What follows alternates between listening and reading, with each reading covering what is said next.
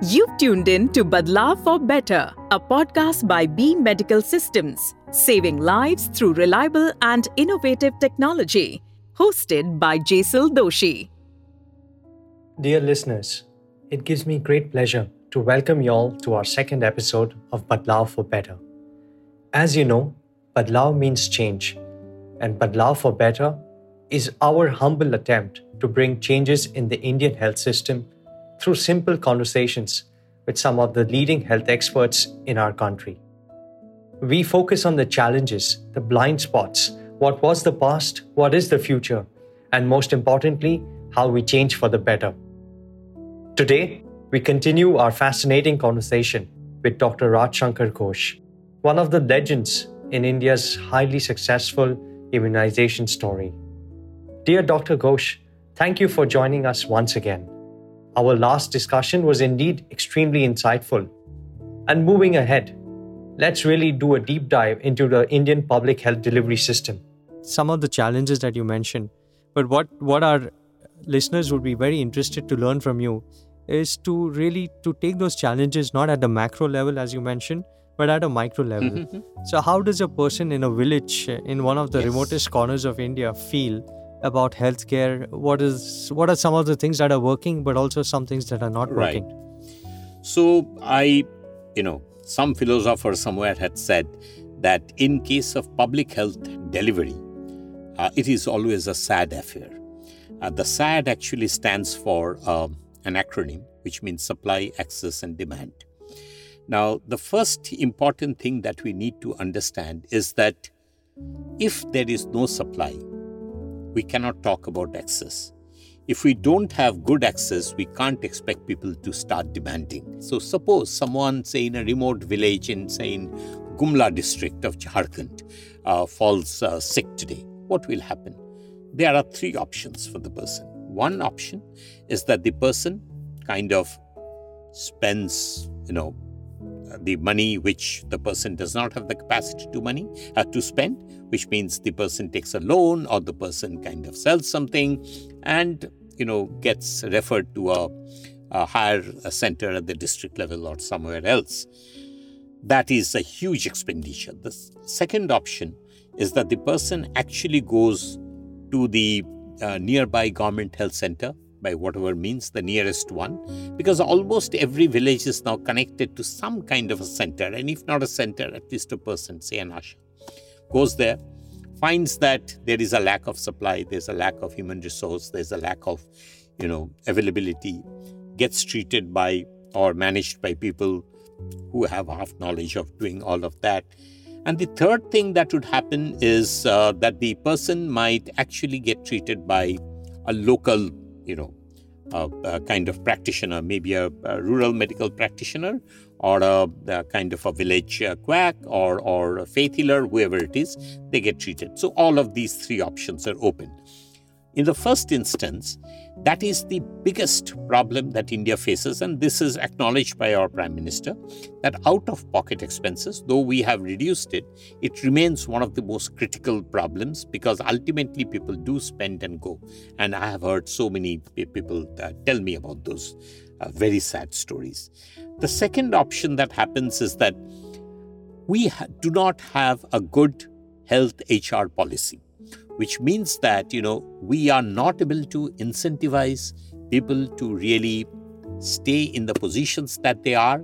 We are not able to ensure that they are well trained to perform their services. And the third thing that happens is that there are still recruitment gaps, particularly in some of the states, like, I mentioned about UP, Bihar, Jharkhand, though we are improving. I'm not saying that, we haven't improved. We are improving. But there are miles to go there still.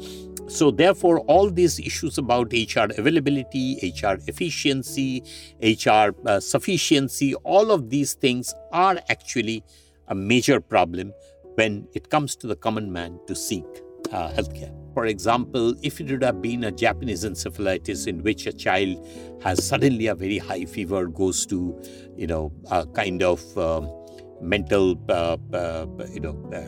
delirium kind of thing, and becomes unconscious, the mothers know, the parents know that the only destination if it was happening in eastern Uttar Pradesh, and I'm talking about, say, 10 years back, the only destination was Gorakhpur Medical College, PD Medical College in Gorakhpur. They would sell everything in order to save the life of the child and go.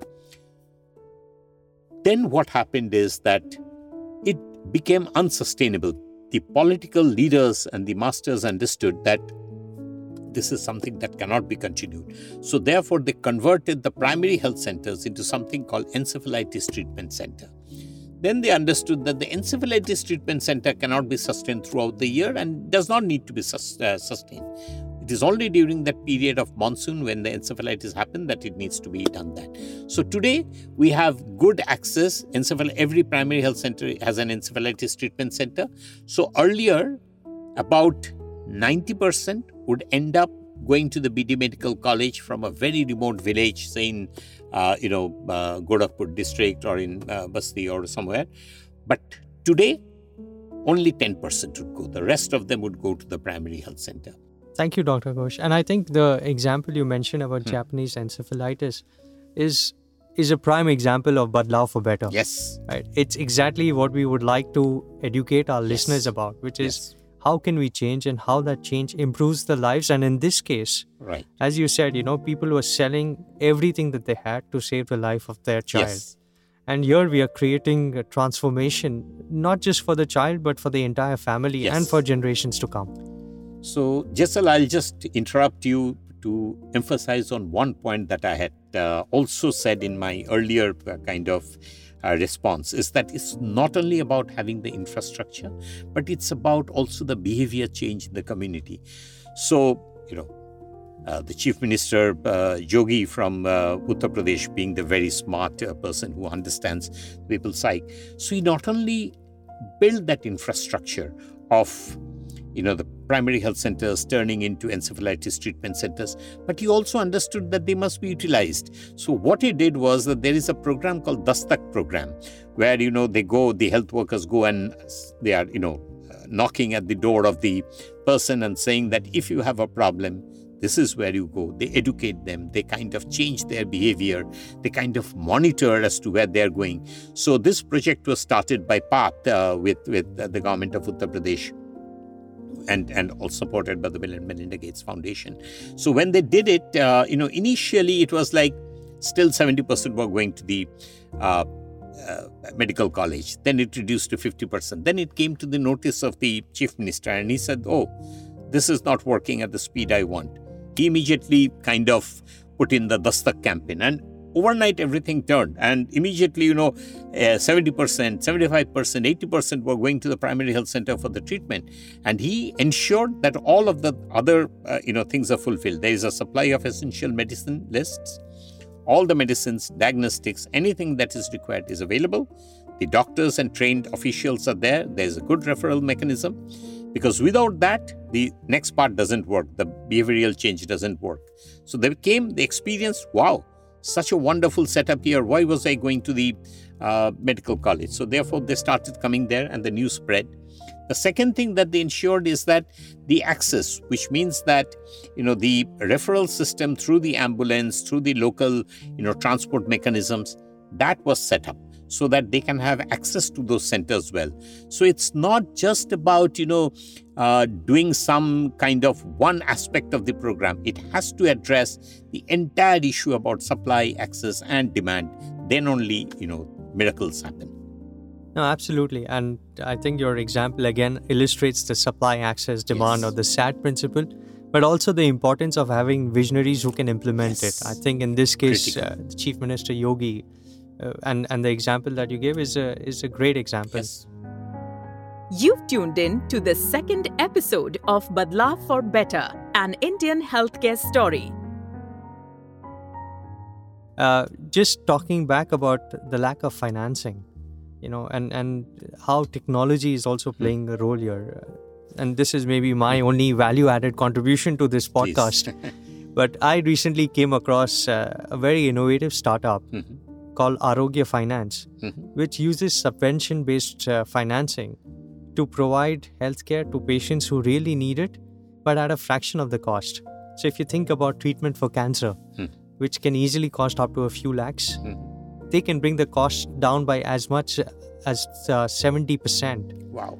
And this is really as a result of technology, of partnerships. So again, going back to some of the examples that you mentioned and the principles you mentioned. So wanted to spend some time talking about technology. See, in all the revolutions in public health that have happened, technology has played a role. For example, if we are just talking about vaccines, the vaccine vial monitor has been a game changer. People just think that it's about understanding whether the vaccine is good or not. It's not just about that. Earlier, when parents came with their children to give the vaccine, they used to think that, should I go and check the expiry date? Is the vaccine good? Am I sure that, it has been maintained well? Now everyone, and it's such a simple technology to see the color change, everybody can understand. They are so confident, okay, this vaccine I see, which is being given, such a good one. Vaccine vial monitor built the confidence within the community about vaccines, such a great changer.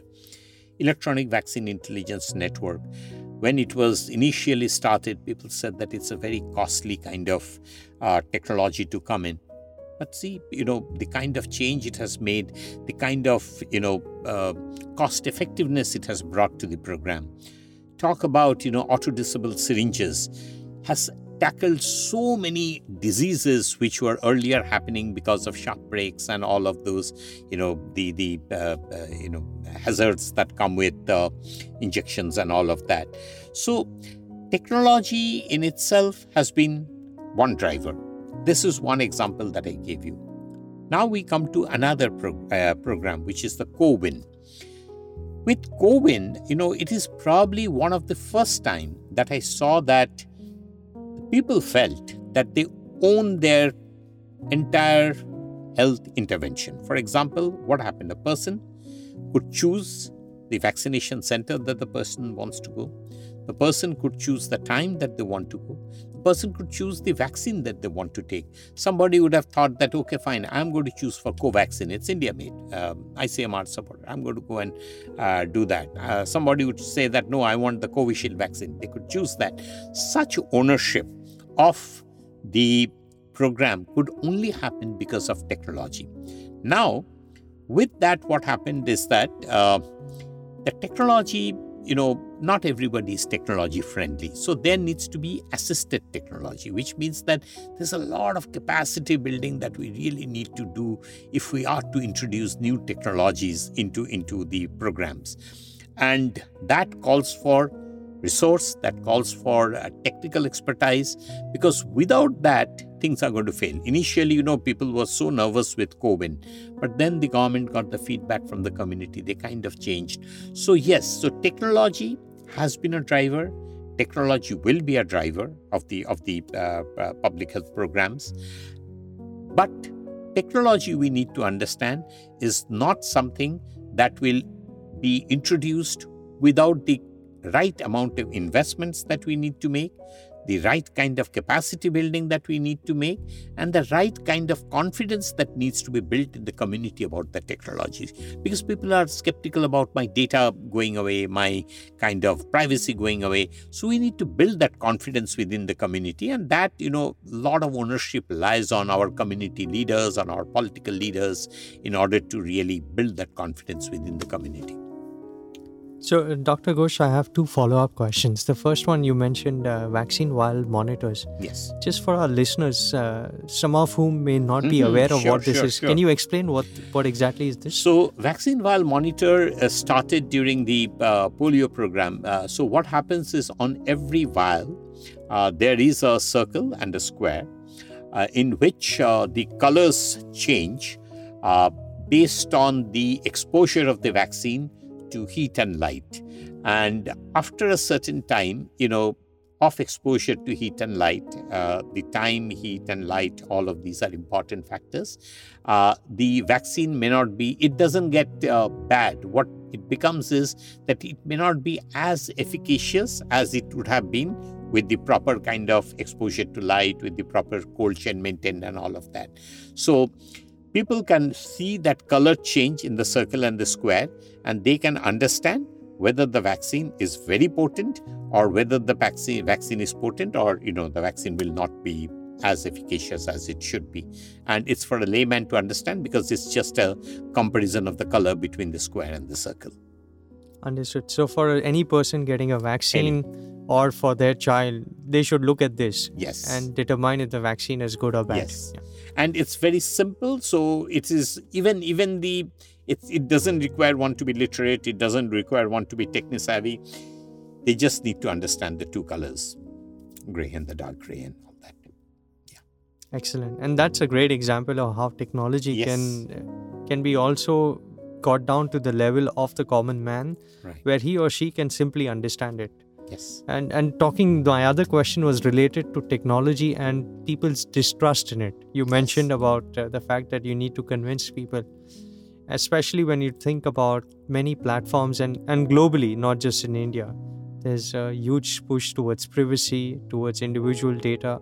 So how do you see this in context of an application like CoWIN, right, where there is a lot of skepticism amongst people, may not be justified, but just to for our listeners again, yes, how can they get comfort with something like this? So one of the things that I need to make very clear is that in most cases, I'm not saying in all cases, in most cases, the distrust happens because of lack of awareness and knowledge. So something new is introduced. Now, when we used to go for the polio vaccination in the community, the first question that they used to ask us is that my child has 50 other problems. Our house has so many problems. Why suddenly you are coming with this vaccine to feed my child? You have never cared for my child when my child was dying from diarrhea or from pneumonia. What is your interest in saving my child? So we had to explain the whole context of why we are doing the polio drives and all of that. So one of the things that first we need to understand, the community is not kind of, hugely trusting of any new intervention that comes. So what they need to, the onus is on us. The onus is on the public sector. The onus is on the private sector to explain to people about what is the product that is being brought, how can they benefit from it, what are the risks, because there is nothing without risks. What are the risks? Which means that they need to be taught how to use the product well. For example, how to use the CoWIN application well. It's similar to, the ATM card. Everybody uses ATM card, but then the bank also releases, 10 things that they must not do. So I think for technology, it is very, very important that there's a very transparent conversation around why the technology is being introduced, and that calls for education. The second is there needs to be some handholding in order to teach people to use that application well, because the more they use it, the more they become familiar, the more their confidence on the technology grows, and they take it forward. In terms of technology, what is very, very important is that we need to have a two-way mechanism. It is not just about, giving. For example, in CoWIN, one of the things that people knew very well, that if they register through CoWIN and do it, there was no other way to do it also, but they would get that certificate also digital. My house help who comes, she was so happy to show on the mobile that, see, my certificate, that now it is a proof here. I can show the guard at the entrance of the society that I'm vaccinated. So this kind of was convenient for that person. So therefore, I think with technology, we need to first of all give them some flexibility in order to, overcome their apprehensions. Second is on-job training. And the third is give them some kind of incentives and benefits which they will kind of accept. Well, what's very interesting, and thank you, Dr. Ghosh. आप सुन रहे हैं बदलाव for better, a podcast by B Medical Systems, saving lives through reliable and innovative technology. Jaisal Doshi द्वारा hosted. Again, for our listeners, one book I would highly recommend for you all to read if you're interested in new innovations in technology is a book called Build by Tony Fadell. He's the creator of the iPod, and he's also built the Nest, which was acquired by Google. Fascinating book and a lot of great insights and learning for all of those interested in doing anything new. Wonderful. So, Dr. Ghosh, coming back to technology, what do you think are the most interesting 2 or 3 technologies that will likely come up that will impact public healthcare at scale? Wonderful. So I think one of the things that we will have to understand, and we were talking about climate and all of these before, is around the use of resources like energy. We have long dependent on various kind of traditional sources of energy, particularly solar energy in case of health is going to be a very important issue for supply, not only of vaccines, about blood products, about insulin, about some of the diagnostics medicines and all of that. The second thing that I think is going to be very, very important for us is using technology for data harmonization. Data, actually, there was a person who had first told me this. Data is an acronym that we can look at, standing for digitalization, accuracy, timeliness, and access. This is what comprises of data. If we do not have digitalized data, then that data is not the data for the future. If we cannot ensure that the data is accurate, and we don't have mechanisms to kind of ignore or shred off inaccurate data, that data is not valuable. If it does not come in time, data is useless. And if it is not accessible by all parties who need to access it, then that data is not going to be utilized for action. So I think it is very important for us to use technology to get data in its full meaning that I talked about. And the third thing that I think is very important is again, I'll come back to this digital money, which means that, the incentives that we are talking about, the kind of payments that we need to make to our ashas, to our beneficiaries, to our mothers who are accessing some of the great, incentivized programs that the country has launched today. All of those needs to be digitalized so that we don't have those systems of, cumbersome systems of, paying money and all of that. So digital payment is a very, very important issue where we need to focus on. And technology will play a great role in that.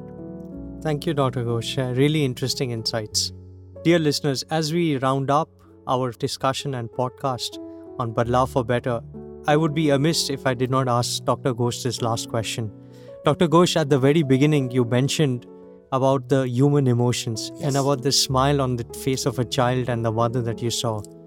Now, having spent more than 3 decades in public healthcare, what would your advice be to youngsters, to our young listeners who are looking to enter public health? Right. So I think that, there are multiple things that I can talk about, but I will say just 2 things. One is that, if one decides to choose a career in public health or in any development sector, one needs to really be passionate about it. And one cannot overnight become passionate. One really needs to study about the field in which the person is getting into. The second thing that is very, very important is that public health theory is very important. One needs to know the theory of public health, otherwise one cannot act. But the excitement of public health lies in the field. So if you are getting into public health, do negotiate with your employer as much as you would negotiate on your remuneration and everything, about you being able to actually go to the field and see the action, the faces that you will see, the houses that you will visit, the kind of beauty that you will see in the rural heartlands of India. That is what is going to drive you next day to work. So please do 2 things. One, read about public health, where we have progressed from the times of, India has a very rich history of public health, starting from our malaria days and smallpox, polio, and much prior to that, everything. A very rich history. You will feel proud that you are going to become a part of this public health journey of India. And the second thing that I want is that, please ensure that you have opportunity to actually go and see where public health is in action. Otherwise, you will never get the motivation that you need in order to continue in public health. Fantastic. And I think with that, with your two insights of being passionate, being out there in the field, one can really be an agent for Badlaav for Better. Thank you very much, and stay tuned in for our next episode. Thank you so much. Thank you. My pleasure. You were listening to Badlaav for Better, an Indian healthcare story, a podcast by B Medical Systems, saving lives through reliable and innovative technology, hosted by Jaisal Doshi.